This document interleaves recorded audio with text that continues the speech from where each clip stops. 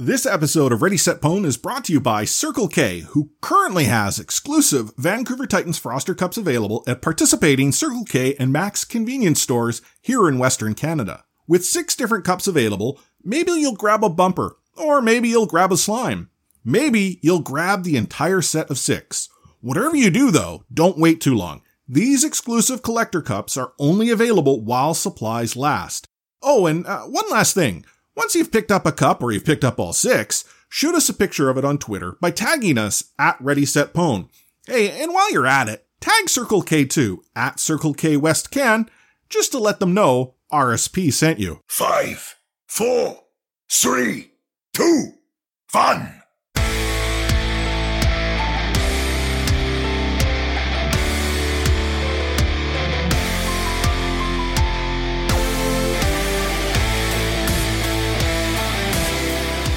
Welcome to another episode of the Ready Set Pwn podcast, your premier source for everything to do with the Vancouver Titans. I am Chris at Lightforce, the voice that loves you the most, joined virtually by Sam at Another Sam Chan and Omni at Omni Strife, who I believe equally love all of you, save for maybe Sam, who's a little upset that he had to go and put together some acrostic poems. I have regrets. Yeah. You're not the only one who probably has regrets. Our listeners will after you read them, which you're going to have to wait till the end of the episode to hear, because I don't want to scare you off so quickly. I was just thinking about that as the experienced poem writer here. You gotta dig deeper into your sadness to achieve perfection there. That's the thing. It's an off week. There's no sadness. There's no There's not. There's well, nothing. There you go. That's your source of sadness. There's nothing. The feel of emptiness. You know, on that note of being an off week, it's been pretty quiet, eh? There's not much that we're going to be able to talk about this episode. Oh, yeah. It's a good point. I mean, Omni and I have been quiet. You had yourself a little road trip. Well, that's true. That's me, Wife Force, and Baby Force. We went down to Seattle for that Vancouver Titans meet and greet. Now, as I talked about on the bonus episode, the special Harsh-isode. Did you like how I named that one? I loved it. If we get to interview Francesco Aquilini, will you call the episode Francesco-sode or Aquilini-sode? I would probably go with Francesco-sode. Okay. Oh my goodness. Aren't you glad you're part of this podcast, Sam? What'd you do with Kitty Force? Kitty Force went to my sister's house. We obviously had plans to go down to Seattle well before we walked out of PetSmart with a kitten. So had to make some special arrangements there. But I think it was a good trip. I learned something about traveling with a 2-year-old. It's a lot longer to drive. 2, when you go through the border, having the 2-year-old in the back seat, it's like carry on. I kid you not, we get to Peace Arch border crossing. Every line's moving. The one I pick, however, not so much. It's like a 5 to 10 minute interview per vehicle. It got to the point where I could do nothing and other lanes were empty because I'd reached that point where they've got the cement pillars and that. So I'm like, we get up to the border guard and it's like, what are you doing? We're going on to Seattle. And then he's like, oh, is she shy? Oh my goodness. I think I scared her. Here you go. Carry on. So I gotta bring Baby Force with me wherever I go. You got a Nexus, that crap, man. Well, okay. I have Nexus, but the wife and daughter don't. So I gain no benefit when I travel with them. So you say I should get a kid before I try and cross the border?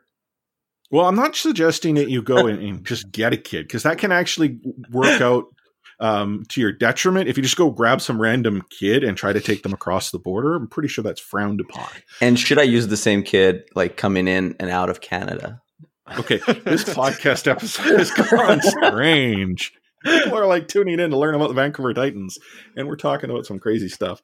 But back on topic, the actual trip was successful. Had a good time. Got to sit down and interview Harsha. Got to sit down and interview the director of esports, so that can only mean entertainment, Tim Holloway. You're going to hear Tim a little bit later in the episode. Got to hear some Q&A from, we had Twilight, Somansu Stitch, Bumper, as well as the new translator, June, who was there. And as well, talk to friends of the show, Joystick Club, the podcast from south of the border, and a few other people. So, I I don't think we should dilly-dally any longer. Let's get straight to the payload. Moving the payload. Join me. I have to admit, it was so hard to be sitting on the news that I discovered this weekend. Not only when the Vancouver Titans homestands were going to be, but the entire 2020 schedule for the Overwatch League. I've been sitting on this stuff since this weekend, but thankfully that news has now come out, and here at Ready Set Pwn, we're able to share it with you. Boys, on a scale of 1 to Reinhardt, how hyped are you that we have 2 very specific homestand dates here in Vancouver? I'm super excited. Like, it's the biggest news since the expansion announcement, to me at least. It leaked into mainstream. I mean, we saw it appear on the big R Vancouver subreddit, and it was pretty exciting to read the comments there. It's also a great time to be visiting Vancouver, right? Canucks don't play. Not sure about the Warriors and how their schedule is. You sure the Canucks don't play? Okay. Well, the on July, may not play. probably. No, the July dates are safe. The May dates, maybe not. Maybe. Hold not. on. Didn't they just sign Benning again for like an extension? All right, let's not leak into. That's a a crossover. whole different podcast. I think there's another one for that, hosted by another guy I know, like Chris Golden, I think his name is. Yeah, it's some other guy. But yes, the dates are May 16, 17, as well as July 4, 5. So your Vancouver Titans will be playing here in Vancouver. But the other component of the schedule, which wasn't entirely clear to everyone, is there is going to be, well, no longer a Blizzard Arena in LA, but the Blizzard Arena experience that we have come to love over the last 2 seasons is essentially going away because the entire season is more aligned with your traditional sports schedule. That's right. The Vancouver Titans will either be playing at home or they'll be playing on the road, which, looking at the schedule, they'll be playing along the road a lot. But they're going to Asia, so for those of you who tune in from Korea, you're going to be able to see the Vancouver Titans a little bit. I think it's midway through is when they do the Korean road trip to take on a few of the teams there. They're going to Europe. They're going throughout the United States. If there wasn't a miss in my mind, neither does Vancouver go to Toronto, nor does Toronto come to Vancouver. They do play each other, but they play each other in Europe. Yeah. You want me to go through this really quickly? Well, no. I mean, I just wanted to get into the highlights here. All 28 games? Yeah. No, not the boom, games. boom. But to travel arrangements. I think I should visualize that, like a map or sort of thing that we will just post on Twitter. Much better idea, but I think what we should do right now is I had a chance, as I said, to sit down with Tim Holloway, the director of esports for Aquilini Entertainment, and he gave us some thoughts on not only the 2020 season, but how 2019 is currently panning out. So let's throw it over to me and Tim.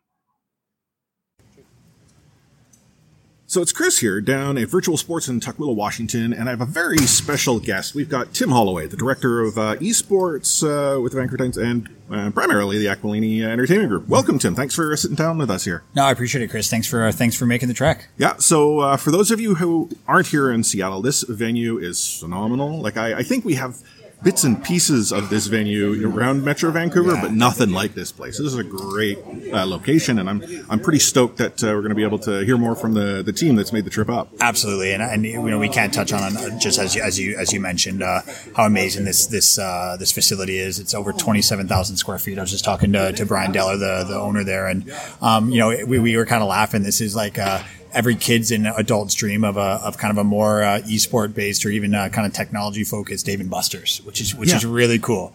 Yeah. And even right now, I mean, we've had I'm going to guess probably over 100 people lining up that have been here for 30 minutes, and we still got a couple minutes before the event even starts. So it's really, really good, strong support already. Yeah, and I think what I found real interesting just about this venue before we move on to the actual team was that a few of the Titans here were able to play some virtual laser tag. Like when I grew up with laser tag, I thought it was pretty cool. But I wore a vest and a gun, and I was in a real foggy warehouse. Yeah. This was like next level. It blew me away, and it was really, really cool. It was actually fun just to watch them, and it's obviously so entertaining when you're watching people in virtual reality and how they operate. But I know the players are having a blast just testing all the games and just how far this whole space has come. It's pretty amazing. Yeah. So let's talk a little bit about the current season right now. Absolutely. So the Vancouver Titans are, for lack of a better description, having a whole lot of success. Was this expected, do you think, coming into this season? Like, I'm not to suggest that you don't think that, hey, we're going to be doing well. Yeah. But, like, this is really well. Yeah, no, and you know, it's kind of funny. I was actually just watching an interview with JJ Watt in the Houston Texans, and he made a comment that I find is so transparent to every professional team. Is before the season starts, everyone thinks they're great, and everyone thinks they're going to be 28-0 or whatever it may be. But the thing that the Titans, I think, have done really, really well is grow off their success from contenders last year and champions. And they came in and they were very humble, very hardworking, and they just have that perfect attitude of they are very talented, but they work 10 times harder than their talent. And I think that's just truly reflected in their standing right now during the regular season. Yeah, no doubt. And we're coming into the playoff push. I think ourselves here on Ready Set Pwn, I know a lot of the other podcasts we're following, the Titans are a clear-cut favorite. And, I don't see any reason why to doubt that. Even with the shift in meta. Like, I think that was the thing that raised the biggest question for us, is that with any esports platform, there is this shift as patches come out, the game evolves, and we've seen a lot of evolution. We're going to see even more evolution when the playoffs come. Absolutely. With the hero and some hero adjustments that came out with the recent patch. Yeah. Is this, I think you come from the traditional sports background. Yes. This is quite a bit different than traditional sports. Like, you look at the NHL, they don't go suddenly decide, we're going to play 4-4 the rest of the season. No, exactly. And just to touch on, if it being the clear-cut favorite, I got to say, like, that hasn't, the players haven't changed that work ethic of being the underdog and the resilience and perseverance they showed last season and just their entire story. So that's why, we hope for the best but the work ethic's there that I hope we make a strong push to hopefully being a grand finals champion.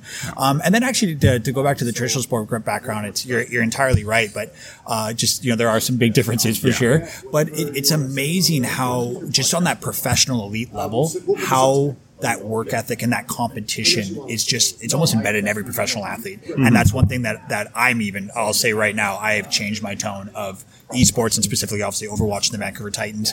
They approach it just like any other professional athlete in any sort of traditional sport. Yeah. So it's pretty amazing to see that way. But back to, and then just to loop back to I think the first question is, how crazy would that be if at the NFL it's just like, no, now we're going to only have, 2 linemen and 6 other wide receivers. Like it boggles my mind. Exactly. So it just shows, I think, just how talented these players are once you get to the Overwatch League level, that they can adapt. And I think it speaks volumes of Harsha and how he coaches, that with these meta and changes, that the Titans have still kind of found a way to still be quite a dominant team. Yeah.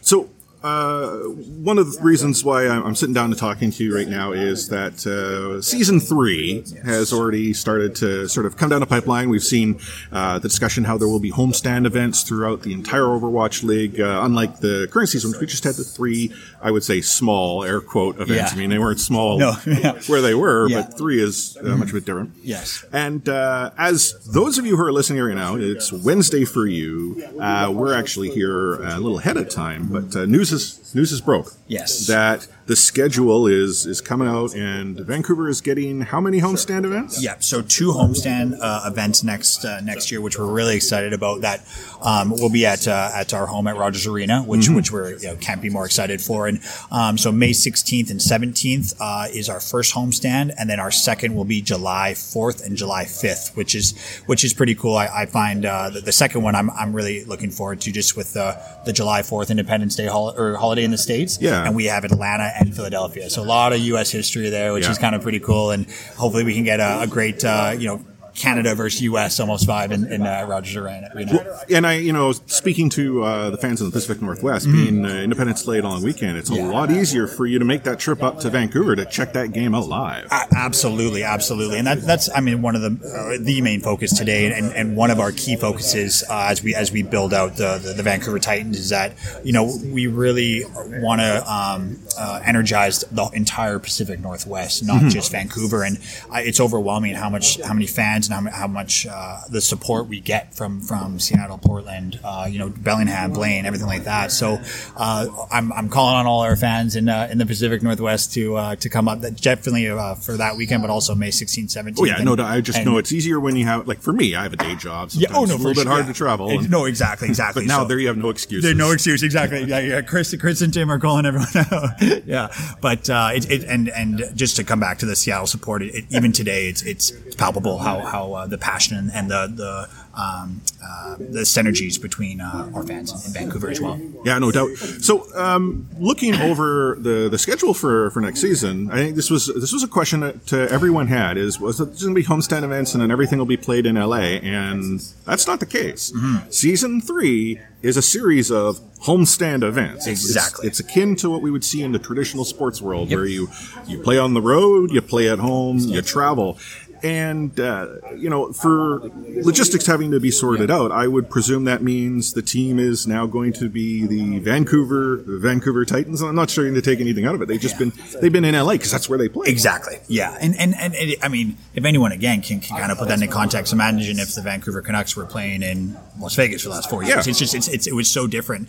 But now every franchise across the board that I've spoken to is just overwhelmingly happy and can't wait for our city-based teams to be in our home cities, and especially Vancouver coming up. I know the guys are really, really excited, and we're excited to have them. Yeah, and I think it'll be really neat to having them in Vancouver, because one of the things that we've actually had people ask, when you see them, what do they think about Vancouver? What do they think about Vancouver? And I'm going to imagine we're here in Seattle in the meet and greet. Someone's going to say, what do you think about Seattle? Yeah. We're very proud of where we live and absolutely. And we want the team to experience that just the same. So I think that'll be really cool. And plus, I'm a biased Vancouver sports fan. Yeah. I love when the teams, the players are here, and we've seen. I'll use hockey. So for those of you who follow the NHL, Trevor Linden, former Vancouver Canuck, is not from Vancouver, but he is, for all intents and purposes, from Vancouver now, exactly. Right? Yeah. How cool would it be? And I'm old enough to remember. How cool would it be that a Vancouver Titan would play for Vancouver and decide this is where I want to be now? I'm coming here, exactly. I mean, I believe Trevor Linden resides in Vancouver, and a laundry list of other Canucks. Even the Sedins, I think, are staying here as well. And I think that speaks volumes to just the natural beauty of Vancouver, but also the overwhelming support they got as players. And I can't wait for Bumper and Stitch and those guys to feel just how much they're loved and followed in Vancouver. Yeah, and I think that, not to suggest that can't be done now, it's just a little bit harder. Right? Oh, absolutely. Just to your point, the Vancouver Canucks played in Vegas all the time. Well, there's a lot of Canadians down there, probably from Vancouver. Yeah. It's just not the same. It's not the same, exactly. Yeah. So I was actually taking a look over the course of the schedule, and the Vancouver Titans will be making a trip through Asia. They'll be traveling to Europe as well. No trip to Toronto. Not that I have a problem with that, because I'm Vancouver and all. Exactly. But they do play the Defiant. I think it was on one of the European trips. Over there. Yeah. And, across the pond. Yeah. So, I guess, looking at how there is going to be all of this travel, how does that, change the dynamic of the league? Like times, for instance, I talked to that. Like a match in Asia at a convenient time, not so convenient to us here in Vancouver, no different to Europe, and that's a little bit different. Like you look at traditional sports, right? And I'll use the NHL or Major League Baseball, NFL. For us, it's a 3-hour difference to an Eastern start, whereas occasionally when the NFL goes to London, okay, I got real early. So. I get that it's important to have these trips, but do you think it'll have as big an effect on the local market, or is it just going to help grow the market even more?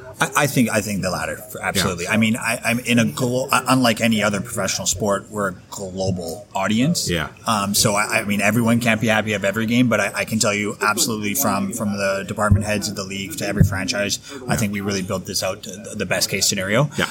And one thing that I'm actually kind of looking forward to, and I know our players anyways, as Titans are up for it, but just the grind that's going to be of doing that Asia swing and the global travel again, where that's unlike any other sport, So it'll be pretty interesting and to see how the players react, and I think they'll flourish through it. Yeah, and I follow traditional sports. There's always not a complaint, but maybe a grumble that Vancouver always has tough travel. Where's travel? Doesn't matter what sport you play in. Vancouver has tough travel. Yeah. The Titans, I think, are going to now get the award for exactly. for tough travel. Yeah, exactly. No, when you're doing Asia swings and European swings, it's all in the same season. Yeah, that's. Awesome. I think they'll take the crown as well. Anything else that you can think that would be of interest to tell us about to season 3? Again, I know we're all real excited, and there's a lot more to come down the pipeline. Exactly. I think it starts early February, but it looks like it's going to end a little bit earlier in August as opposed to the current season. It's going to run a little bit later. Exactly. Yeah.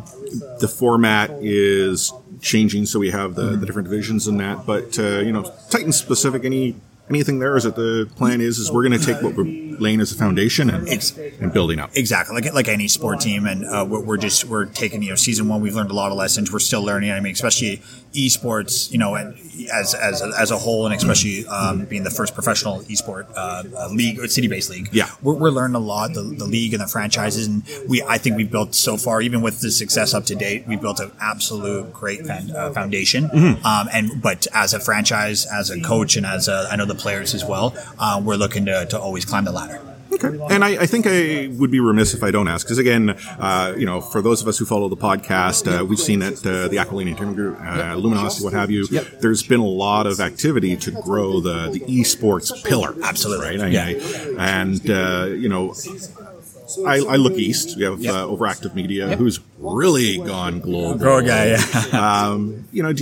Maybe you can't say, but is there any sort of desire to do what Overactive is doing, where it's truly global? Is the focus going to be, hey, we're gonna focus on our space here and whatnot? I mean, on the Luminosity side, I can't get too much into that. Yeah, no, sorry. There'll be very exciting announcements coming up. So just stay on that. If you are following that, please keep following that. But right now, the Vancouver Titans are, for lack of a better word, worried about the Vancouver Titans. And I think like any proper brand or franchise or company, when you focus on the little things and build it out, not too fast, not too slow, and really absorb what your community and grassroots fan base is saying, I think that's the way you properly build it out. But what we're excited. I know the players are excited to come to Vancouver, and our community and fan base can expect electrifying atmosphere. DJs, music, family activations, but also somewhere really cool where very approachable as well for people that may not be into esports or this is their first live event. They're gonna be entertained. I'll say that, and this is what it's all about: is that entertainment and enjoyment. Awesome. Yeah. Well, it sounds like the event's about to start here, so thanks, Tim, for taking time out of your schedule here. Again, that's Tim Holloway, the Director of Esports with the Aquilini Tournament Group. Yeah. Hopefully we can sit down and talk again soon. Absolutely. Thanks again, Chris. I really appreciate it. Thanks. Awesome. Thanks, Tim. Yeah. So as we just heard, Tim, pretty stoked about the fact that we now have these dates, talked a little bit about what we should come to expect when the Titans do play here in Vancouver. I know they've used this term activations for those who've seen fan activations. That just means something to do. So like having fans involved and having it almost like a carnival or festive atmosphere to really drive the energy. The prices that we didn't really get into on the interview with Tim, well, they have come out. So to put your deposit down for the first weekend, that's May 16, 17. If you want bowl seats, it's a $50 deposit. If you want floor seats, it's a $100 deposit, and that's a one deposit, one seat. So you want 2 seats, that's 2 deposits. And then the prices for bowl will be $80 and up. The prices for floor will be $180 and up. And that gets you the entire weekend, all matches. There are going to be 4. But I do know that for some, that price point was like, wow, I didn't expect that. But then when you actually sort of break it down, it's a reasonable number per match, being that there will be 4 that you'll be able to watch, 2 of which are the Vancouver Titans play in. Are the 2 of you going to be there March 16? May 16? Stand corrected. I'll definitely be going. I'm not sure if it'll be a bowl or a floor seat. I'll just probably pick the one you guys will go with so we can hang out together. I think we need to have a sidebar meeting about that, but where we're going to sit. Definitely.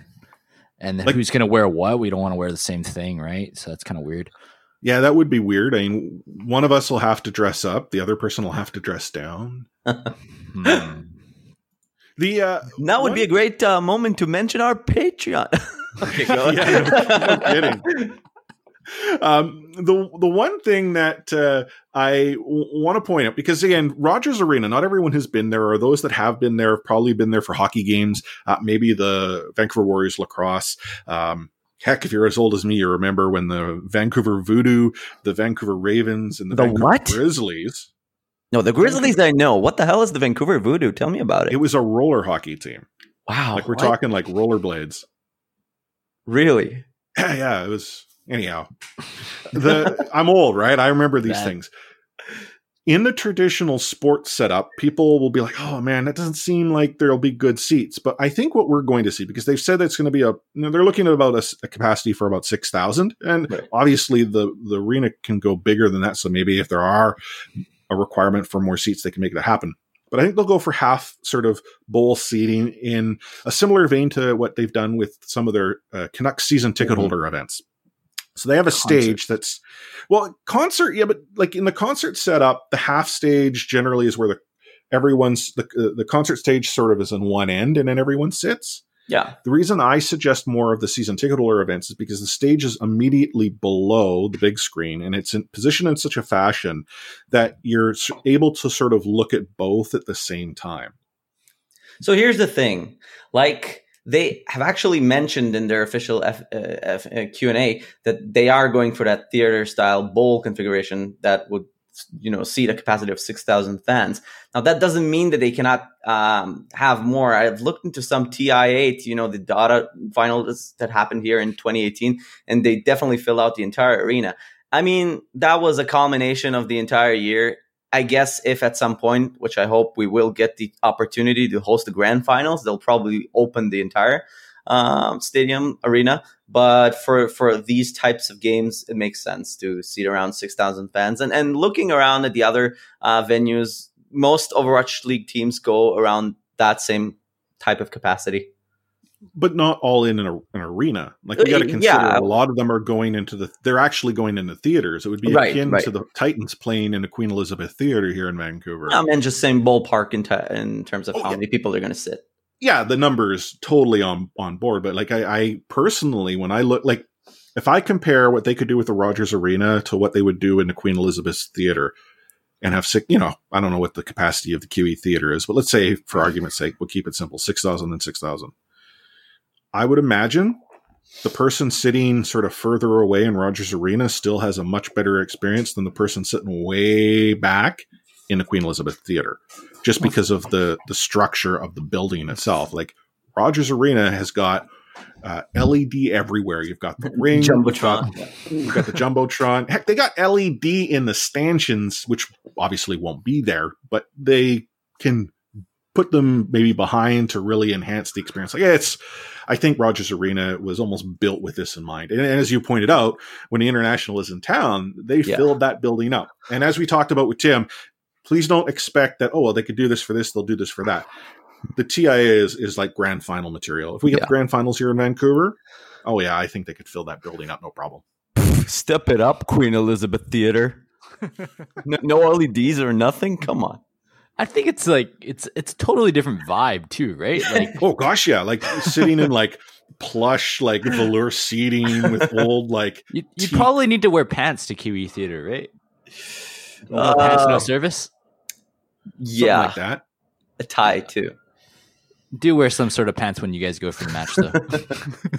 You think they'll have boxes available for the homestand? Maybe get ourselves a suite. Maybe we'll have an RSP suite. Maybe that'll be great. I mean, some of the players don't even wear shoes. Let's take it step by step. Well, Stitch was wearing shoes in the last match that he played. Stepped all over them. Yeah, no kidding. Like, why not wear sandals at that point? Dude, if you're a Patreon member, you'll notice that I actually went and scoped out the shoes. They're $600 shoes. He can probably afford 4 seats.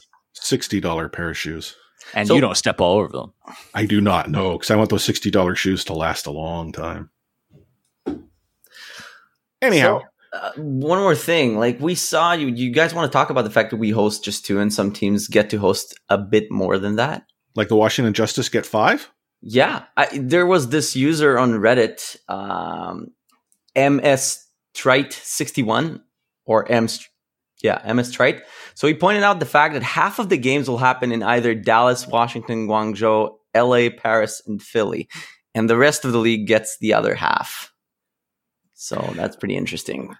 Well, so not knowing the specifics as to the conversations that took place, we have to consider that the Overwatch League season is going to start in February of 2020. And look at Vancouver. The arena has been booked for the Vancouver Canucks, the Vancouver Warriors. Concerts have been booked. So like space is at a premium until the summer. So I think there's a lot of that's happening where you have a lot of these teams playing in multi-use facilities.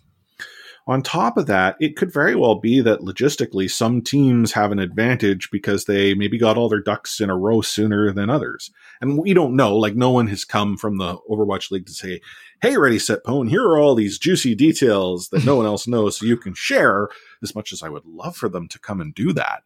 Well, but in the Discord, sorry to cut you off, like it does show that the Justice and Mayhem traveled the least next year. Yeah. So, I mean, your ducks in a row theory has merit to it since, they've been eliminated since stage 1?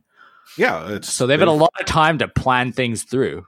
Exactly. So, I mean, whether that has anything to do with it, we don't know, but you're right. Yeah, they've had that opportunity. We'll get we'll get plenty of time to plan for season 2021 as we travel 61,000 miles. Well, Vancouver teams always travel the most. And Tim and I spoke about it in that interview there, right? It's nothing new to the Vancouver Canucks, who have one of the worst travel schedules out of any NHL team. The Grizzlies, it was always a problem. In fact, half the players would they bring it up in interviews. I don't want to be here because the travel sucks. Well, the problem is it's just the reality of the Pacific Northwest and the fact most of the teams in North American sports are out east. I do have some curiosity as to what to expect, though, for the July 4th, 5th weekend. So you have both the Fusion and the Justice making a trip up to Vancouver for Independence Day. The Independence Day long weekend, I think, was very strategic for the Vancouver Titans, looking to cash in on the Pacific Northwest and all the fans that might be south of the border. Any games in Canada Day or not really? Well, no, because they only play Saturday, Sunday. Oh, right. And that's, another new thing with the schedule is that, I should qualify that Saturday and Sunday local time, because I don't know if the two of you have gone through when the Vancouver Titans will actually be playing time-wise, but we might be watching a number of VODs, or maybe one of you might just stay don't up sleeping. late. Stop sleeping. Sleeping is for, weaker people. Yeah, no kidding. So there might be some Friday games for us, but that's actually not because they're Friday. It's because they're in Asia and they're playing on Saturday. Or the ones in Paris or London. Well, the Paris and London ones, because it's only really an 8-hour difference for us here in Vancouver. Ultimately, it's just really early. But for Asia, I'd rather do really late than really early, personally. Yeah. Yeah, can't wake up early. I hated talking to London when I had business calls there. Gotcha. Well, see, I'm an early riser. I'm not the night owl like my daughter and my wife happen to be. So I'll get them to watch Overwatch League, take notes, and give them to me. Yeah, she'll be like 3 by then or whatever. It's about time. Yeah. That's old enough. She'll be boosting you in Overwatch by then. She'll be boosting me for sure. Yeah, she could probably boost both of us at the same time. Right now at 2. So, we're going to talk more about the 2020 schedule as the episode goes on, but let's talk a little bit more about the Vancouver Titans and what they're up to. So, as we had already mentioned, they were down in Seattle for a meet and greet. Through the Q&A, it was actually kind of fun. Like, I don't know if it's that they've been, better prepped over the course of the season, or if they've maybe become more comfortable doing these types of events. But I felt that the Q&A was a little more laid back and relaxed than the earlier one was here in Vancouver. And, we had quotes from Bumper. One of the questions was, do you consider Super a rival? And Bumper's response is, I don't consider Super a rival, distinct pause, yet. So that got a laugh. And then another one was when they were going through and saying which player would they delete. So the couple would delete Doomfist. May was another one being deleted. I thought Somansu said Zarya, but apparently having reviewed the stream, Symmetra. Symmetra. Yeah, and because I heard the in Jun's translation, but oddly Brig. No, he said Symmetra, and oddly, he also answered the same reply when they asked him if meta didn't count, which hero you would like to play the most. So he answered Symmetra for that as well. Yeah, it was. I mean, I don't know the backstory there because he laughed, but it was good times. And as I sort of mentioned, I was able to stream that live on Twitch. For those of you who tuned in, thank you for tuning in to twitch.tv/ReadySetPwn. You're welcome. Thank you. I apologize that the video was a little bit choppy. I was completely on the venue's essentially public Wi-Fi, so I imagine I wasn't the only one using it, and I can't hardwire in when that was like, hey, can I do this? Oh, no one said no. Let's do it for you, our listeners. It's probably Comcast's fault. Everybody loves to blame Comcast. All the cool kids do it. It's probably Comcast's fault. Okay, we can. Just kidding. We love you, Comcast. Sponsor us. Another sponsor down the drain. Yeah. Way to go, Sam. Costing us sponsorship after sponsorship. That's why we have our Patreon. Now I feel invincible. The other thing that happened at the Seattle meet and greet was a number of goodies were handed away. A couple people won tickets to the homestand event. That was pretty cool. I thought that was neat. We saw interviews take place. So you got the Harsha episode this weekend. I threw it on as a bonus because you know what? I love you, our listeners. So I wanted to give you some excitement. We also, and I got to give a shout out to him, Moda in our Discord. You guys see the picture of the poster he made? No. The I Listen to RSP poster? Oh, yeah, of course. So if you go back onto our Twitter feed, it's in the RSP Discord. He made an I Listen to RSP poster, which like I during the special Harsha show, you can actually hear me like all of a sudden like freak out, lose my mind. Started crying. Pretty much. I mean, it was phenomenal that someone would go through and do that. Like it brought a smile from ear to ear to my face. Cause this is the thing. I mean, we continue to bring it up. Like when is someone going to have the I Listen RSP down in Blizzard Arena? Now we're running out of time for that to happen. So we're going to expect that shows up in, any arena will do. It's fine. Yeah. But no, he had it, and then he asked me to autograph it. So that was kind of that was both cool and weird. I have never autographed anything any before. And I was making this like joke when people were coming up to Harsha, hey, sign this. And like, no one ever asks for the random guy's autograph. And then someone's like, Chris, can I get your autograph? I'm like, oh, you don't, I'm just joking. No, I want your autograph. This is pretty cool. I've never met a podcaster before. Okay, I bet you have. You just don't know it. Need to go to more college dorms. Yeah. But after the Seattle trip was whirlwind, the Titans came up here to Vancouver. They were at the Best Buy on Cambie, just off of Broadway, where they handed out another set of tickets to the homestand. They did a meet and greet there, and then it was followed up by a private Q&A at the sports bar. I'd love to report on what happened there, but none of us were actually invited. So we're not insider enough. I apologize. I mean, I sort of half expected Omni to go and buy a microwave and get it autographed. I'm a little disappointed he didn't. I guess it's Home Depot for me now. Did you even get a microwave this weekend? Not yet. Probably look into other. You're exploring your options. You're a microwave free agent. Right now I am. So the thing is, the microwave works, the fans don't. So that's why I need to replace it. So it's an so your microwave has like an over the range fan on it? Yeah. Okay. This podcast is just phenomenal. We've been talking about crossing the border with kids, and now we're getting into appliances because we got to have microwave watch. That's why people tune in, right? Right. That's true. They're kind of like Harsha, jacks of all trades. Yeah. Someone listened to the special Harsha-sode. I just love saying that. Special Harsha-sode. The Titans, as I said, was a whirlwind weekend. They flew in like stupid early Saturday morning. They did a radio interview. They came to the Seattle meet and greet. They then went back to the airport, flew into Vancouver, spent the night in Vancouver on Saturday to Sunday. Sunday, they went to Best Buy, did the meet and greet, over to the sports bar at Rogers Arena, did the Q&A, then headed back to the airport, fly down to LA. That was their weekend. Jeez. It's just preparation for next year. Yeah, it's not like they have any like major patch or a hero release to get ready for, nothing serious. No playoffs. On the horizon. Nothing big. But they are down in LA again for the Kit Kat rivalry weekend, which is the LA homestand. They're actually not playing in the Blizzard Arena. They are playing at the Novo.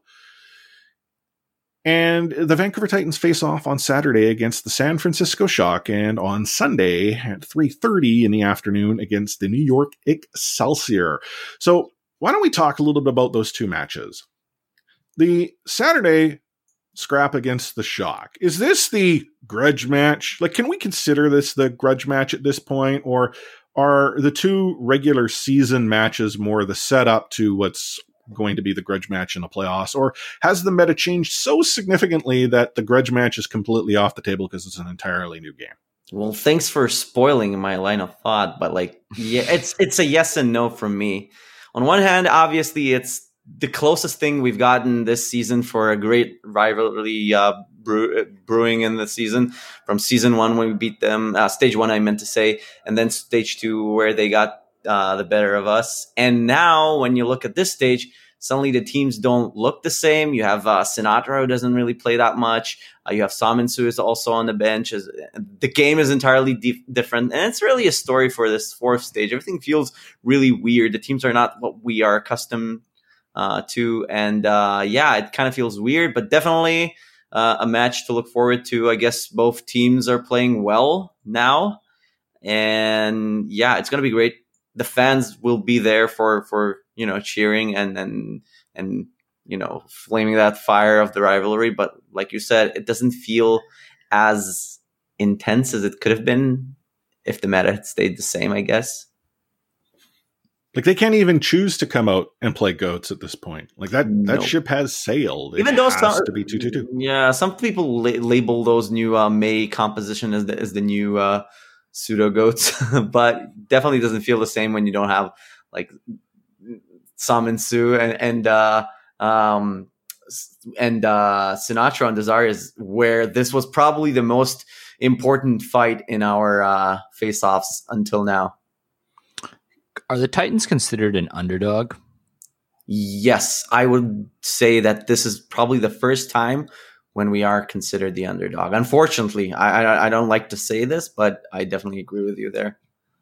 Well, they're the underdog based on the number of different power rankings that we've seen. But I want to actually refer back to an interview that Harsha did with our friends down south, the Joystick Club podcast. And they asked the question. They're like, hey, so we've seen some interesting compositions this stage and in the stage previous, what's going on there. And Harsha had said that, the reason why you're seeing Saminsu come in and us rolling Stitch out in stage 3 and Rappel coming in is that we want to show other teams what we're capable of. We're not experimenting. We're simply showing them that you have to prep for us, 20 different ways because we have that many tools in the toolkit.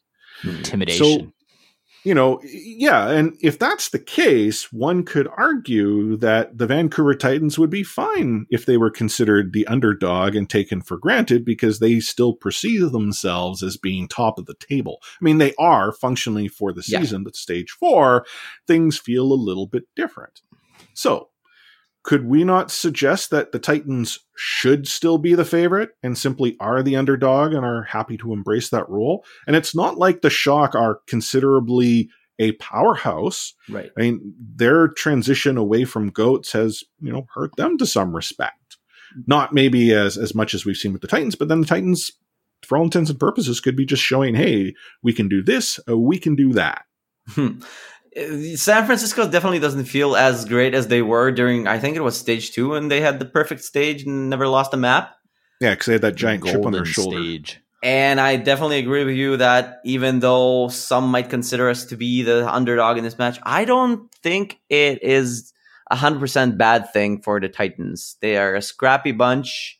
I'm going to I don't want to voice all the sports cliches, but I think it'll actually play to their benefit coming up to this game. But what I do know is that the San Francisco Shock and Titans are going to take this map seriously. I'm not sure this match seriously. I'm not sure if they're going to sandbag or experiment in this one. And I'm definitely looking forward to this game. Yeah, and I think they're both pretty proud teams, right? Right. Like I think that has a lot more to do with it. And not so much bragging rights, but I think they both got chips on their shoulders, and they respect each other too. Yeah, it doesn't look like it, but they do. Right. What's the score going to be, boys? And actually, before we do that, I'm dropping the ball here. I'm all excited about the 2020 news. Let me actually tell you the maps that we're going to see for the San Francisco Tilt. We're going to start off on Lijiang Tower. We're going to go to Volsky Industries, followed by Kings Row, and then Havana. Kings Row has statistically been, one of Vancouver's best maps. Havana has statistically been... I don't even know what to call Havana. But the thing is, it's not. But the Vancouver Titans, even when it's been a horrible turnaround in Havana, they've shown that they can do crazy things. I don't know what to say. But yeah, those are our 4 maps. What's the score? What's the 5th map? We won't know until it comes up. It's going to 5. I guess I don't know what my prediction would be. So 3. So Sam, you're saying 3-2. If it's going 5, it's 3-2. It's going 5. Who pulls that? Who pulls that extra point out to get the win? I don't know. It's a coin flip, which is a terrible thing to say as a podcaster. It reminds me of that meme of my mind is telling me no, and my brain takes me to one way, my heart takes me to another. I'll go with Vancouver 3-2. Yeah, why not? Yep, got to show a little confidence in the boys. Sure. Vancouver 3-1. I don't think it goes 5. I think the Vancouver Titans can take the San Francisco Shock in the 2-2-2. I truly do. Chris doesn't care what's map 5.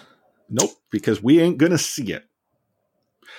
Damn right. Moving on to Sunday, when the Vancouver Titans play the New York Excelsior. That's right, they play the New York Excelsior on Sunday, also known as Sandbag Sunday. Oh, man. I joke. New York. But I kind of don't. If you can sandbag there, you can sandbag anywhere. 4-0 Vancouver. Finish the season with a bang. Yeah, I'm going to go all in 4-0. With Rappel starting? With Rappel and Hurek? I don't know. If it's us playing our A team, you know what? Screw it. 4-0. So we got, I haven't seen the maps. Ilios, Hanamura, Blizzard World, and Havana. Don't matter. 4-0. Yeah, okay. I still don't agree with the whole, we're going to experiment. We're going to really sandbag. I get that you... We can't out-sandbag New York, right? No, but I don't think... I feel that the Vancouver Titans have considered this as a scrim stage. And hearing what Harsha has said, I sort of see the value there. But that's not what New York's doing. New York is just saying, we're trying to experiment and not allow other teams to know our strategies. Whereas Vancouver is we want to show all the teams every single strategy we have and how awesome we are at doing it. And in fact, we'll do it to you. It's 2 different sides to that same coin.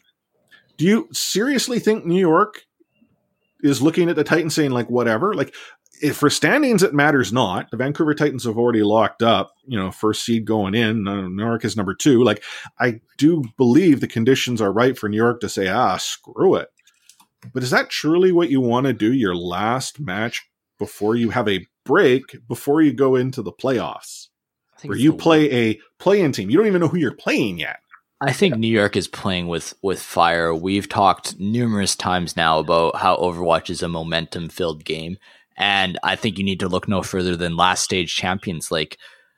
One of the things that we haven't talked about much is Shanghai is back to normal. They're a mediocre team, and they caught fire at the right time, and kudos to them. But that shows you how quickly things can change based on momentum. So do you really want to go into the season finals having 0 momentum? That's a terrible idea from my perspective, but what do I care? We saw how that worked out for them last season, or any playoffs for that matter. This would not happen if Wizard Hong was still here. Definitely. Well, it'd at least be 3-0 with a tie. I struggle just to understand why a team would go and do that, but I truly believe, my mind is telling this as was my heart. I do believe the Vancouver Titans are going to roll over the New York Excelsior because the New York Excelsior aren't going to take this fight seriously. They're going to do whatever they do. And the only reason the Vancouver Titans don't take it easily is that the Vancouver Titans decide to go and play the Excelsior game, which scares me. That's not what I want to see. I don't want to surgical approach. Well, I don't want to see two teams trying hard not to win. Yeah. The only way I can see us stumbling against New York is if we really, really roll over San Francisco Shock, and I don't think that is possible. So, yeah. So, but then even then we'd have momentum. So, yeah, but the Titans, they have this little thing when they feel a bit too confident or cocky, they start like playing a bit too loose. Again, I don't think that they can lose to NYXL, but I'm just qualifying my statement of a 4-0 here. So you said 4-0, Sam. You're going to say 3-1. See, and I'm going to go 3-1 as well, just because I think the Vancouver Cowards. Oh well, yes, true. The 1 Havana and 2, I think the Vancouver Titans will get the 3 wins, and then map 4 is going to be Bumper charging off any emoting on, yeah, like it'll be a flex. It'll be truly, look what we can do when we want to. Remind me of the rules again. Can you guys switch rule queue between maps? No, it's just like a sub. Well, between maps. Yeah, sorry, between maps. Yeah, so but not the attack. Right. As long as they, move their seats and stuff. Yeah, so like Bumper can get up and walk over and become Damage, and Stitch could walk up and become Tank. No problem. That's not an issue. And the old news we'll get to in a moment. Maybe that comes into play. Who knows? Because it's so crazy. But yeah, speaking of old news, the Vancouver Titans added Tizzy. Surprise! Such a secret. I love how we dropped the breaking news on this podcast. The Tizzy signing is weird in a number of different ways. So for those of you who somehow did not know that this was happening, we actually talked about it with the Shy Guy from I didn't do my prep work. Gamehouse. Thank you. That's why you pay the big bucks, Sam. That's right. And he was the one who actually broke the news at the start of Stage 4 out of Stage 3. The team he used to play for, Granto Esports, had shared that, he's leaving us because he's going to another team. Everything added up, and then there was absolutely no news until the Vancouver Titans announced it at 2:00 in the afternoon on August 16th, for those of you scoring at home, at essentially the end of Stage 4, to say, we're bringing in reinforcements for the playoff push and beyond, pending visa approval. So that tweet leads me to believe that somehow Tizzy is eligible to play this season, which again means the league would have approved this weeks ago, and yet the Vancouver Titans still sat on it. Like it seems really odd. But again, hey, as we know, the Overwatch League does seem to maybe have a few additional rules and regs written down on it. Pending one thing though. He needs his visa. Yeah. But that's never leave home without it. Yeah, that's not what would bar him from playing, right? I'm 100% on board with that conspiracy theory, because we already saw some little leaks from the Fnatic store, and we know how they don't do like stuff out from thin air. They can't pull these signings without the teams or the league letting them know that this is a possibility. So I think this was already weeks in the making, and there's really no point of announcing him right now if he weren't able to play, right? So well, no, but that's sort of my point, is why not announce pending visa approval weeks ago? You may not want it as a distraction during Stage 4, perhaps. I don't know. Again, processes we're not really familiar with. No, I mean it's you're right. Maybe they'd view it as a distraction, even though it was like the worst kept secret in the world. Like if you happen to be part of Titan's Cord, everyone acted surprised and shocked, and I had people raising their hand if they didn't know that this was happening, and there was a lot of people raising their hand, all with a wink of the eye and a nod of the head. Everybody was up in a tizzy, you might say. Yeah. up in a tizzy. I'll show myself out. Not the first time we see this in the Overwatch League, and I hate to make the comparison, but for example, Phosix, everybody and their grandmother knew that he was already out of the team and he was gone from the house, but it took him so long to do that, social media post. Not sure why, but who knows, right? Yeah. Maybe and just to make it very clear, entirely different circumstances, Phosix and Tizzy. Yeah. But the yeah, fax you're right. machine was probably broken. So professionally, why this matters, right? Fair point. But that doesn't make for good podcast material. Definitely. But like looking at this signing professionally, what it might mean for the Titans, the last time we saw TZ play for Runaway, he played main tank and Bumper was on Lucio duty or Mercy duty, buffing Pharah. And TZ later joined London, to whom Runaway lost in APAC Premier 2017 finals. They actually were impressed with this play, right? They had Gesture, who later went to become the main tank for London, but he actually was signed in Overwatch League Season 1, the only Runaway player who chose to pursue that solo career. It didn't really pan out. But he's been the OG main tank during those years, not Bumper. He's apparently a better Orisa than Bumper. And maybe even a better Sigma. We heard some issues that Bumper had with this hero and letter, apparently. That might be a part of that. Well, we can't play him.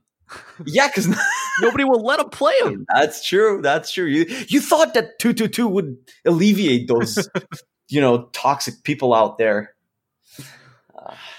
Oh, man. Well, as you heard here first on the Ready, Set, Pwn podcast, Tizzy is now a Vancouver Titan. But I think more exciting news is those Vancouver Titans Froster Cups that you can grab from Circle K if you happen to live in Western Canada. So we're talking about British Columbia, Alberta, Saskatchewan, Manitoba, probably the territories as well. You can go into your nearest Circle K or Max, that's what I know them as, and you can grab a Vancouver Titans Froster Cup. Comes in a large size. There are 6 that you need to collect. I picked up the entire team one because I couldn't settle on any individual player. Like, I just wanted them all.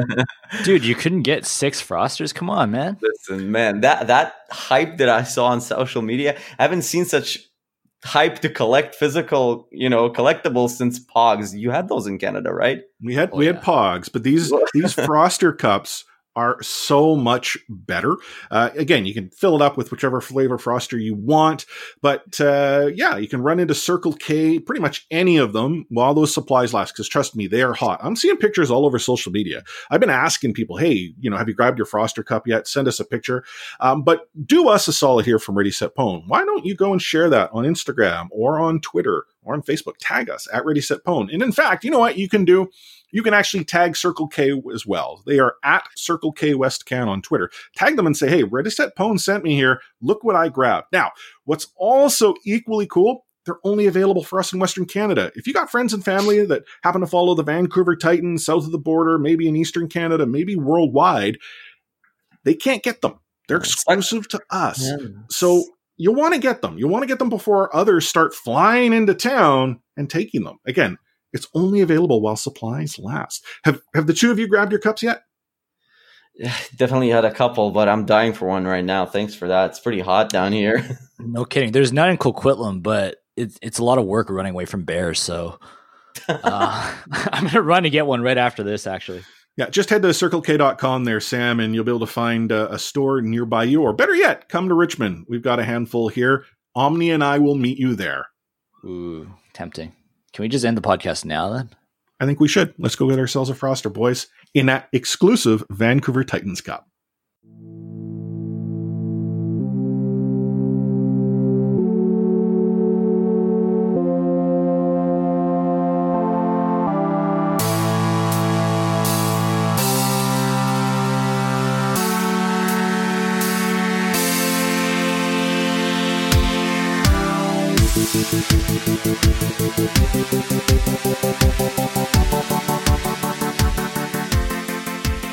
Back into the fray. As we jump here into the fray, having taken that short break, let's talk a little bit about the week that was. Now, before we actually go through the week that was, did any of you catch the game paused moment this weekend? Oh my god, that was horrible. Ugh. So I created this graphic. The game paused graphic. I'd try to have it evolving because early in the season there were a few hiccups. Game pause was happening. It was a Torben of Vancouver Titan Skin, cheersing, and I had said every time game pauses, share this and have a drink. If you happen to play that game this weekend, I apologize for you consuming far too much of the beverage of your choice. You might have had way too many Frosters. Yeah, sugar high.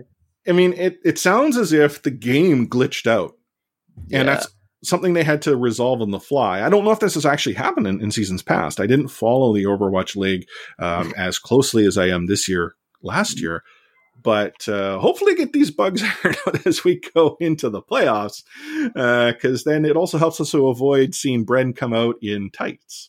Yeah, that was your game to look out for. Also, you marked it last week. I didn't know that there were going to be issues. No one told me that there were going to be issues. I think it never went as bad as this. And it was like the last game too, and it was already over at this point. Well, anyhow, it went on forever. It is a one-time deal. It was game paused. A lot of people got themselves a few extra beverages. But the week that was had the Florida Mayhem beat the daylights out of the Boston Uprising. You had the Hangzhou Spark beat the Dallas Fuel, and the Seoul Dynasty beat the Shanghai Dragons. None of these were at all close. And while myself and Omni said watch the Dynasty Dragons, I think that proved to us that the Dragons are having some troubles. Sam, you said Uprising Mayhem. Yeah, I just wanted to hear you say the words, the Mayhem were all over the Uprising, or whatever it was you just said. And thus proves that Uprising is the worst team in the league. There you go. Now I know the bottom. On Friday, you had the Atlanta Reign beat the Washington Justice 2-1. 2-1? What does that mean? Woohoo! Washington is no longer unbeatable. That's right. Plus, there was a tie. But that's right. Washington's no longer unbeatable. Washington actually didn't look so good on Friday. Now, I don't know if it was like they finally realized, what do you mean there's no stage 4 playoffs or something? It was kind of weird. But the Reign, all is right with the world again. They got another tie. The Reign did beat them. And I shouldn't go and harsh on the Justice too much, because they did put up a fight, unlike the Boston Uprising. San Francisco Shock beat the Hunters 4-0, and the Hangzhou Spark beat the Glads 3-2. Hey guys, who picked that one? Nobody. On Saturday, the Paris Eternal beat the Shanghai Dragons 3-1. The Valiant beat the Uprising 3-1. The Fusion beat the Dynasty 3-1. And the Hunters beat the Outlaws 3-2. Now, the Shanghai Dragons lost both of these matches. This puts them into an interesting position going into the Kit Kat rivalry weekend, which we will discuss momentarily. Are the Dragons done? This is really a good position. You don't ever want to lose, the control over your destiny. That's how they normally label that in sports, and they kind of like going down that road. Now they have to make those weird calculations of what will happen with those Valiant matches, what will happen with our matches. It's a really poor showing for that week. But like, you can just do math, man. The point being, though, is you look at the Shanghai Dragons, and like there were teams hurt hard by the meta.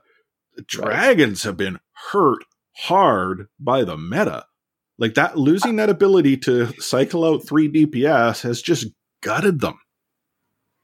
Yeah, nobody expected this really to hit them that hard. Yeah, we did talk about this when the meta changed and everybody was like, "Oh, Goats is dying, Titans are done, Shock are done," and I'm like, the Dragons are hit hard too. Yeah. And then on Sunday, you had the Atlanta Reign beat the London Spitfire 4-0. Did London even log into this game? Asking for a friend. They got tips from NIXL. The Justice beat the Eternal 3-1. The Mayhem beat the Toronto Defiant 4-0. Mayhem on fire. And the Guangzhou Charge beat the Dallas Fuel 4-0 when this match finished on Tuesday. Guangzhou also looking pretty strong. So, I mean, looking at how this past weekend sets up this week, we really have most of what we need to know standings-wise sorted out. So, as we've already talked about, the Vancouver Titans and the New York Excelsior, they're top of the table. There ain't nothing that's going to be changing that. It's a done deal. San Francisco Shock, they're not going anywhere. So we then start to go down the list. The Hangzhou Spark locked it in. The Gladiators haven't quite locked it in per se, but they've locked it in. Gladiators. Oh, man. Can they stop this song? It's awful. The Spitfire have got themselves, I believe, locked in. Actually, I'm just looking at the map now. I'm Toronto. Well, I mean, I'm trying to think. So you got the play-in. So the play-in cutoff. You've got right now the Reign, the Dynasty, the Charge, the Fusion, the Dragons, the Hunters. They're going to fight it out to figure out who are the final two teams. But now I'm starting to do the math in my head, and I'm doubting whether or not the Spitfire are safe.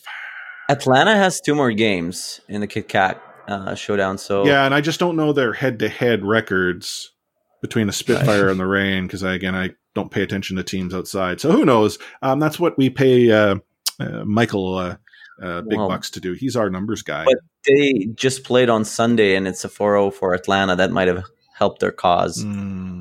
That's true. But they would have played. They would have played more than just the one time. They would have played twice, right? Same division. So, same division. But yeah, you're right. Actually, on that note, if the Reign were to win both, and if it was a series split, then the Reign go through on map differential.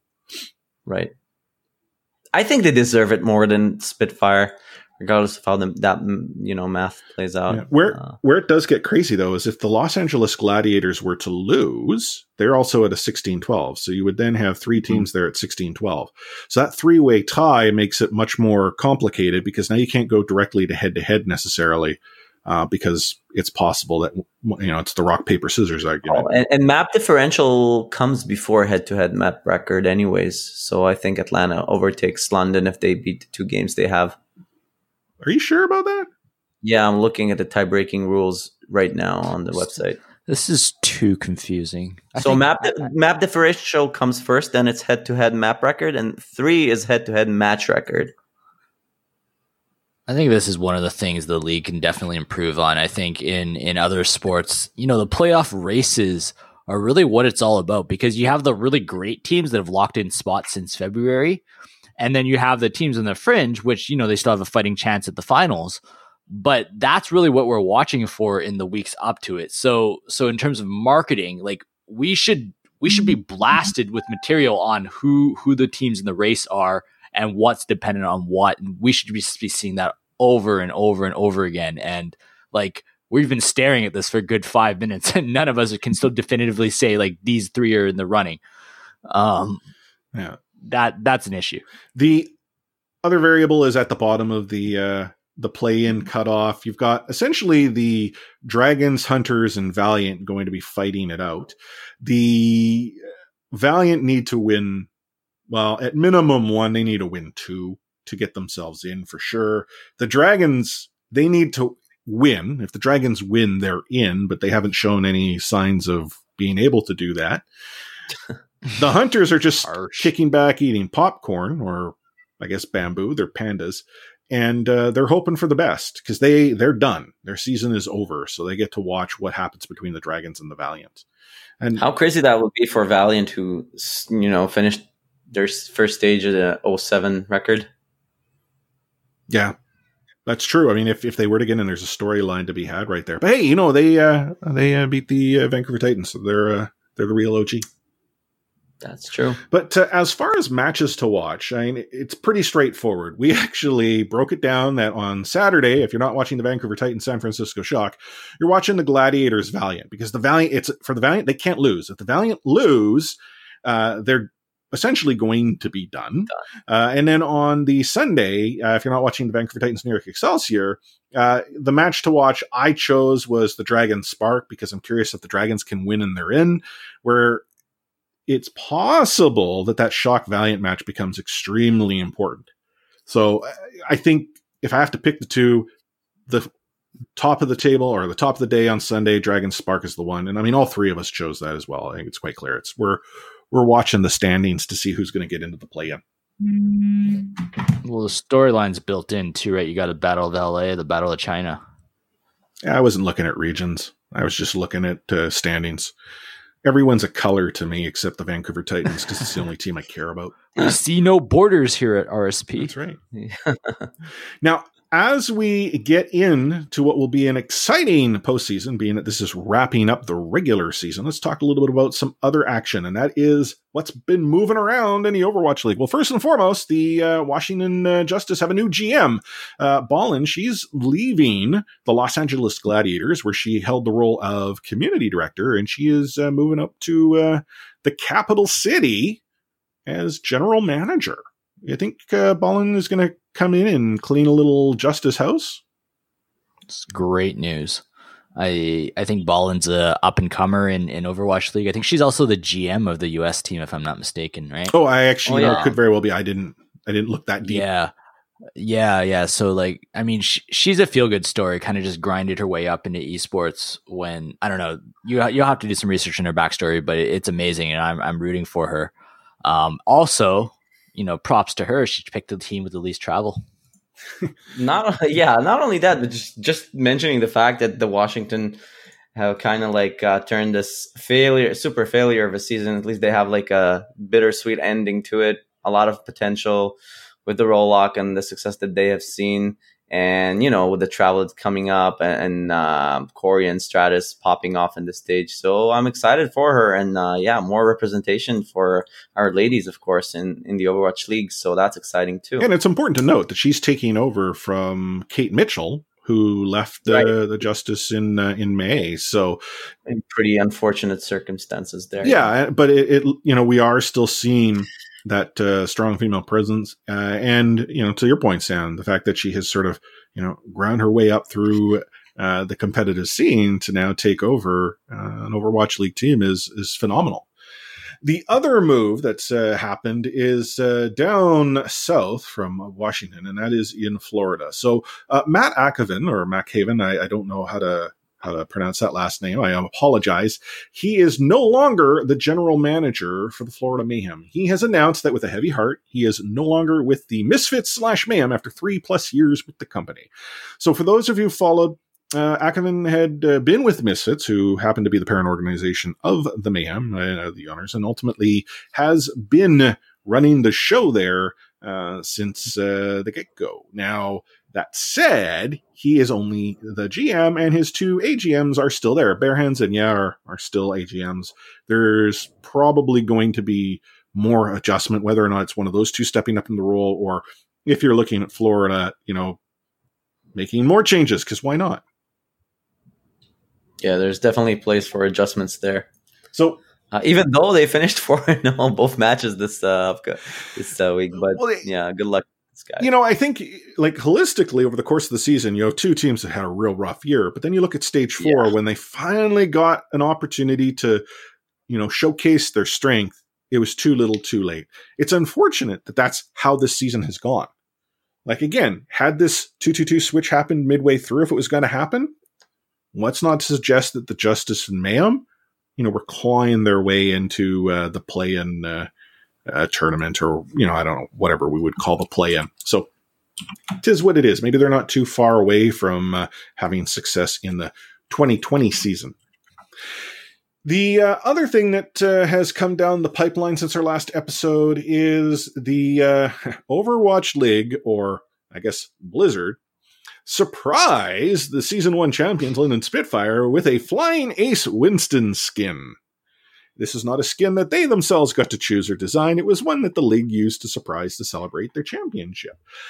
I actually think the skin itself is pretty neat. I don't know if I'm actually going to go and drop the tokens to buy it, simply because, one, it's a London skin, and two, I don't play a whole lot of Winston.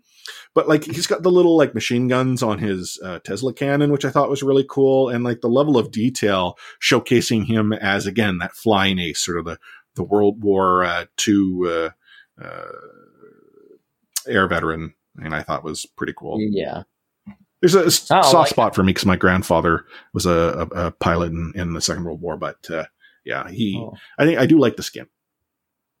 I like it too. I think it looks really, really good, especially when he ults. He kind of turns fiery red and yellow. I really like the details. I like the fact that he has a patch of the London Spitfire, their team colors. It kind of upsets me because now we're never going to get a chance to see. I don't think they'll do the same hero 2 years in a row, even if we do end up getting the championship. I think a Sasquatch skin for Winston would have been perfect.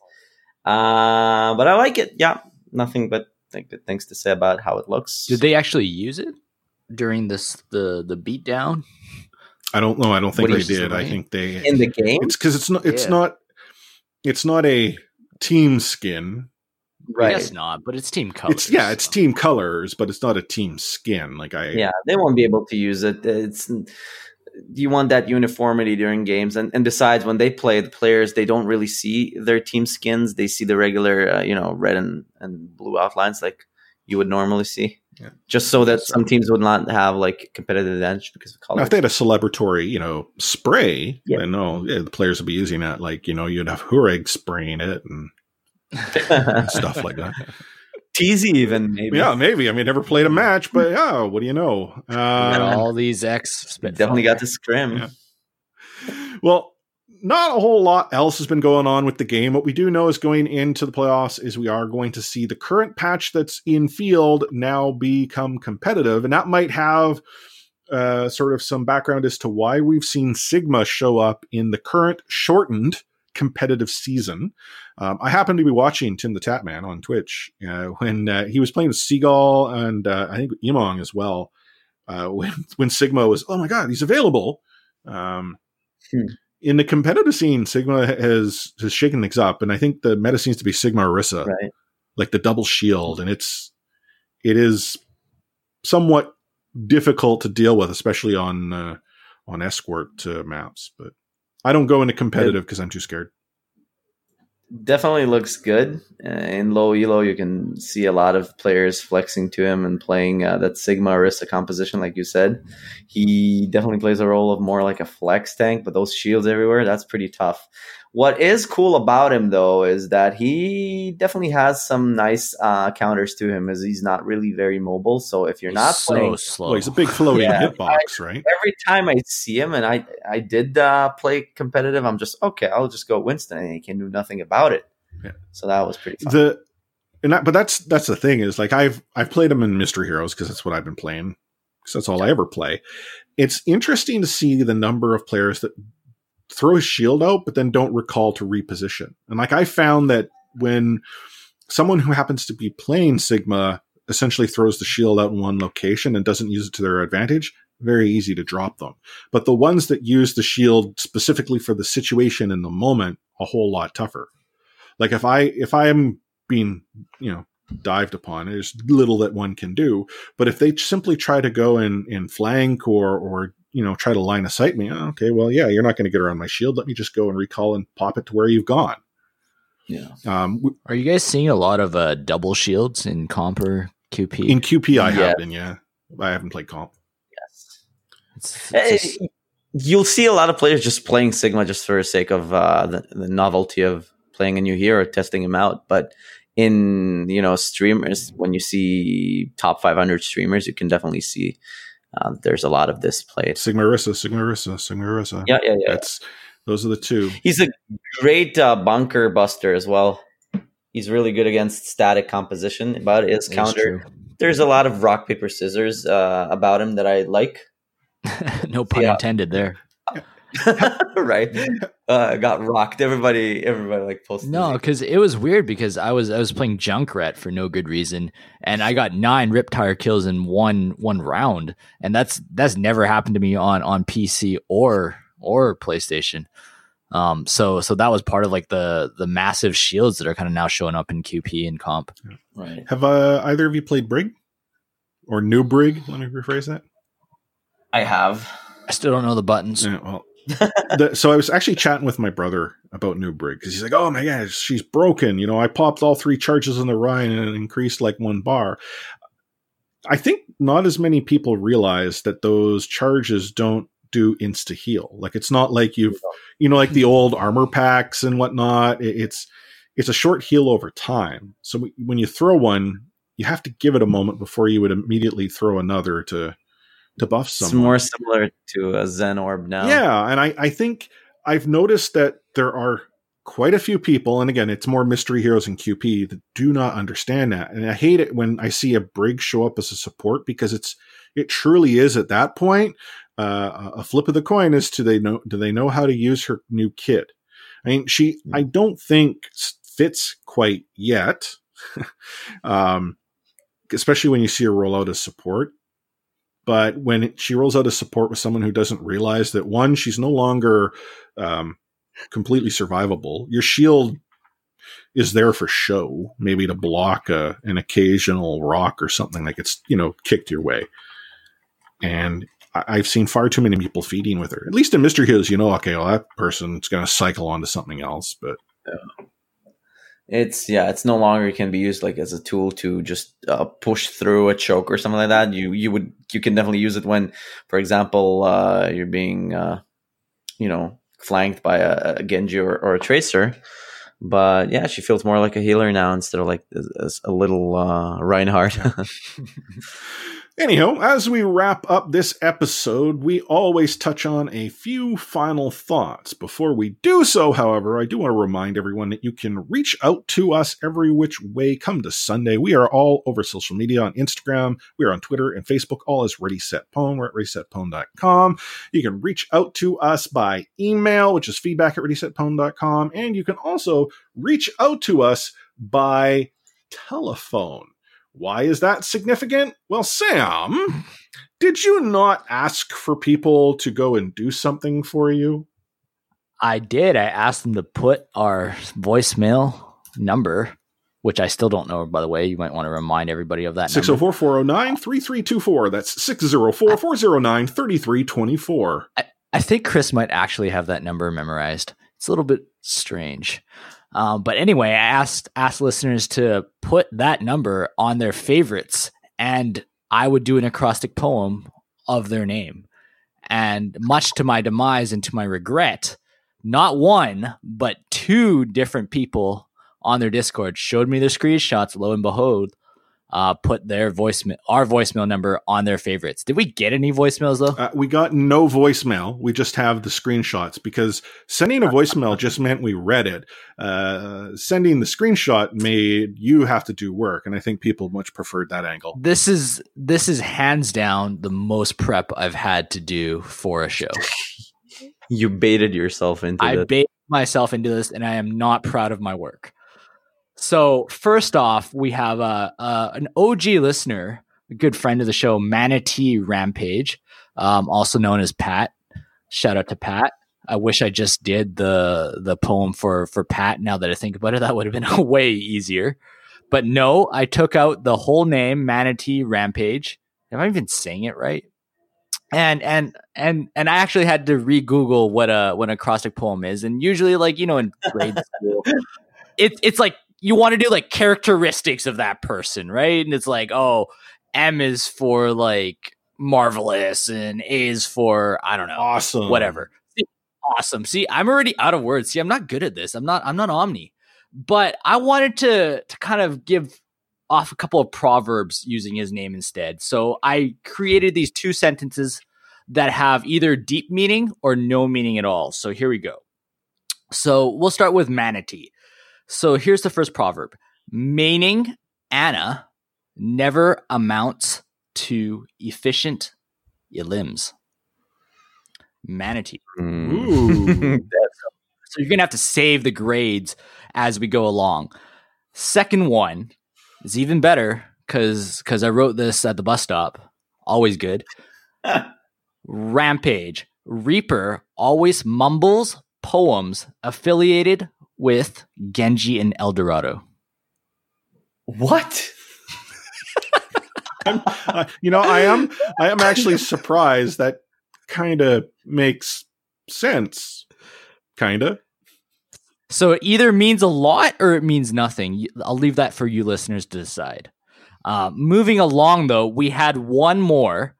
And this was from, I think it's pronounced Chap. Yeah, it's Chap. It's spelled CH4P. And so this one makes a lot more sense because I actually received this a lot. This happens to me when I played comp. People told me to stop playing comp and go back into QP. And CHAP stands for clapped hard for picking Hanzo. Oh, that's a good one. So there you go. Short and sweet. I can't do these long names, man. It's way too long. Is it still a standing offer that when people screenshot the phone number in their phone that you'll continue to read these acrostics? I think you have to do something because I don't think we can stand another 3 minutes of me trying to use every adjective that I know. Although my English does improve, so props to that. If I saw chat do that and I was required to do something, I'd be like, Chris hosts a podcast. Or Chris hosts 4 podcasts. That's possible too, only 2 right now, but I could work on a couple more. Because I have all this additional time. Well, no, Sam, I'm going to applaud your effort. I think you did great work, and hopefully you do it again next week when someone else goes and screenshots our phone number, which is 604-409-3324. We need to tag in Omni, our resident poem guy. No, I already offered something else last time. If we do get a written review, they can either choose to go with the old-fashioned route of Light Force reading it, or I can sing it to the tune of a song of your choice. So, okay, we did get a review, kinda. It came in by email. That's a heck of a song. They didn't specify a song though, so I can't really do that. I think you have to do it to Havana. That song. If it was a song, this would be it's a Queen operatic. That's how long this one would be. American Pie.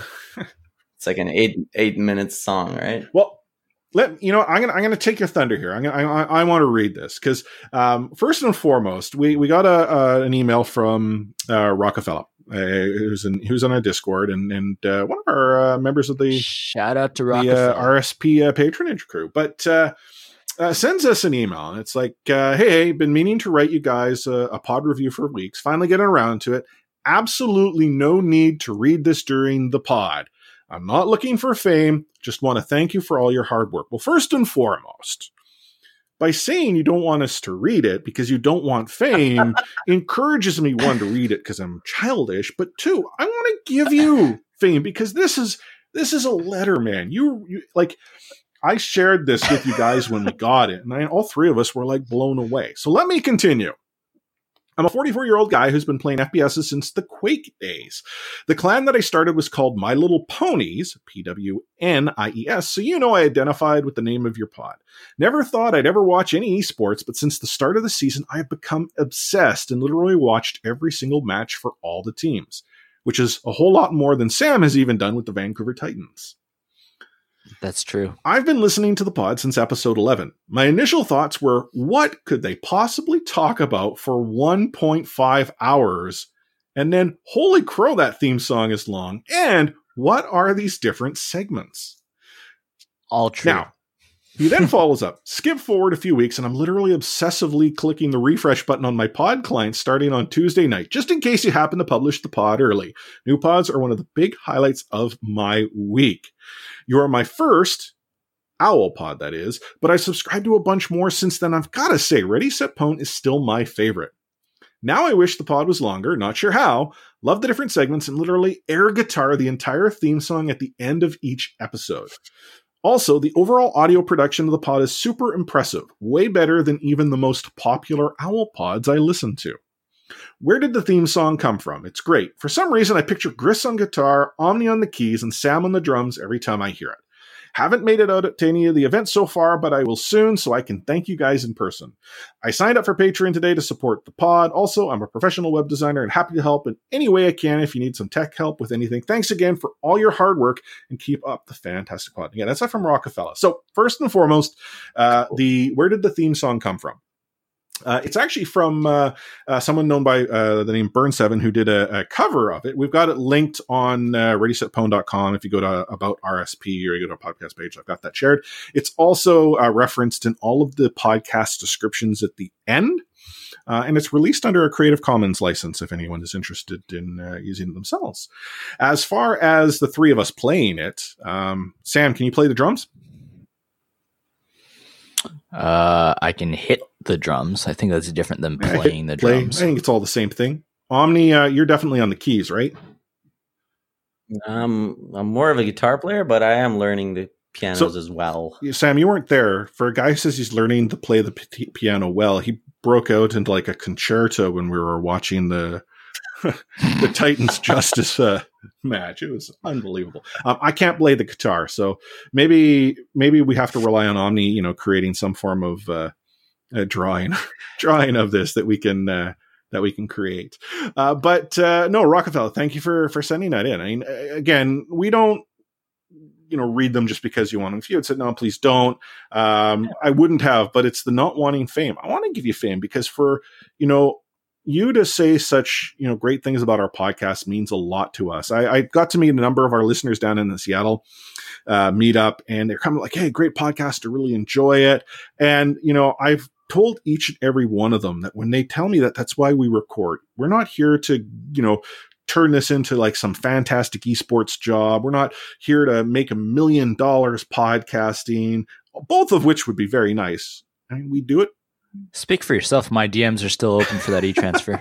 we do it for just the ability to talk about something we enjoy watching, we enjoy playing. Like the three of us are just three guys talking about a video game. And how awesome is that? And the fact that people tune in and like Rockefeller are trying to refresh their podcast app on Tuesday night because there might be that chance we release, which to be very honest would be a whole lot of hard work for me because that's when we record.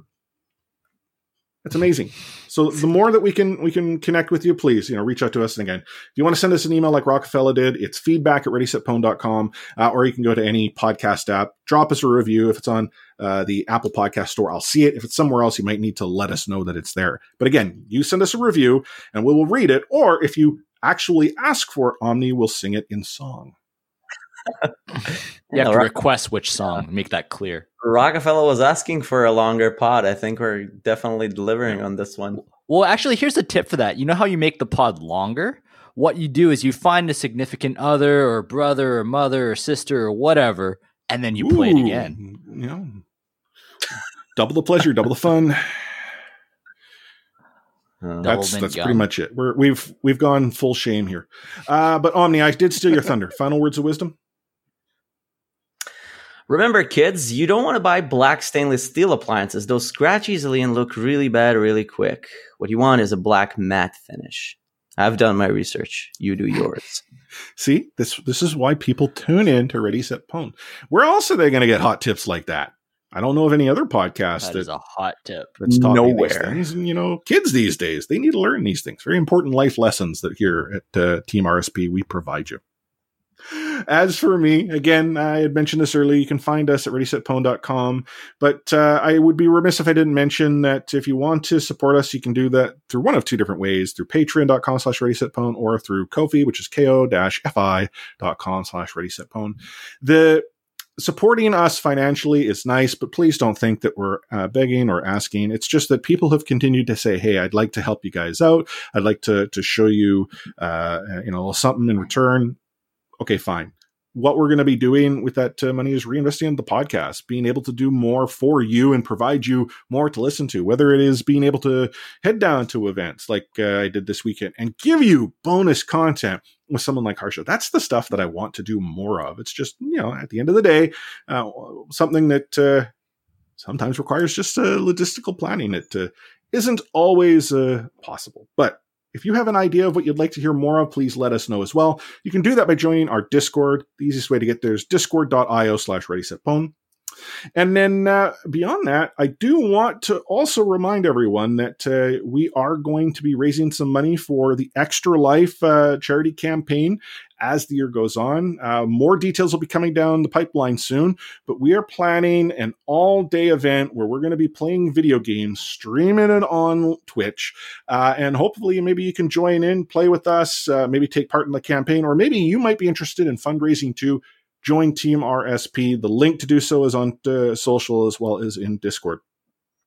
So on behalf of Omni at OmniStrife, myself, Chris at Lightforce, and Sam at Another Sam Chan, it's time for Catchphrase. Wait, you're still here? Why haven't you run out to your local Circle K or Max convenience store yet to grab one of those exclusive Vancouver Titans Froster Cups? With 6 different cups available, and only while supplies last, I'd recommend you get on your way. Those cups are available in Western Canada. Hey, Circle K is a Canadian-owned company, by the way, and the nearest store could be found if you head to CircleK.com. Oh, and one last thing before you actually do head out the door. Why not share which cup you picked up by tagging us in social media?